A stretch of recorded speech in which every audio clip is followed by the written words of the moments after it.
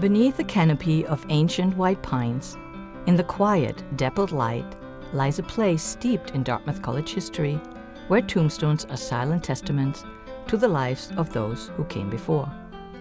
For some it is a place of reflection, for others it is a repository of secrets, of murder, of scandal.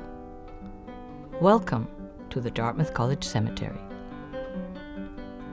Dartmouth College has stood for 250 years in the New Hampshire wilderness. Its sprawling campus, a symbol of the lives and work of generations who have attended this institution and who have attended to this institution. They are laid to rest at the cemetery, their stones scarred by the passing of time, inscriptions illegible or lost altogether. Who were these people? Many were prominent: college presidents, professors, doctors of divinity.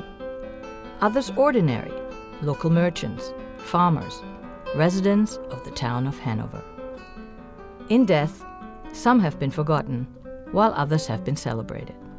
However, when they were alive, each person had a story, and it is these stories that pull us in. Blackmail? Check. Scandal?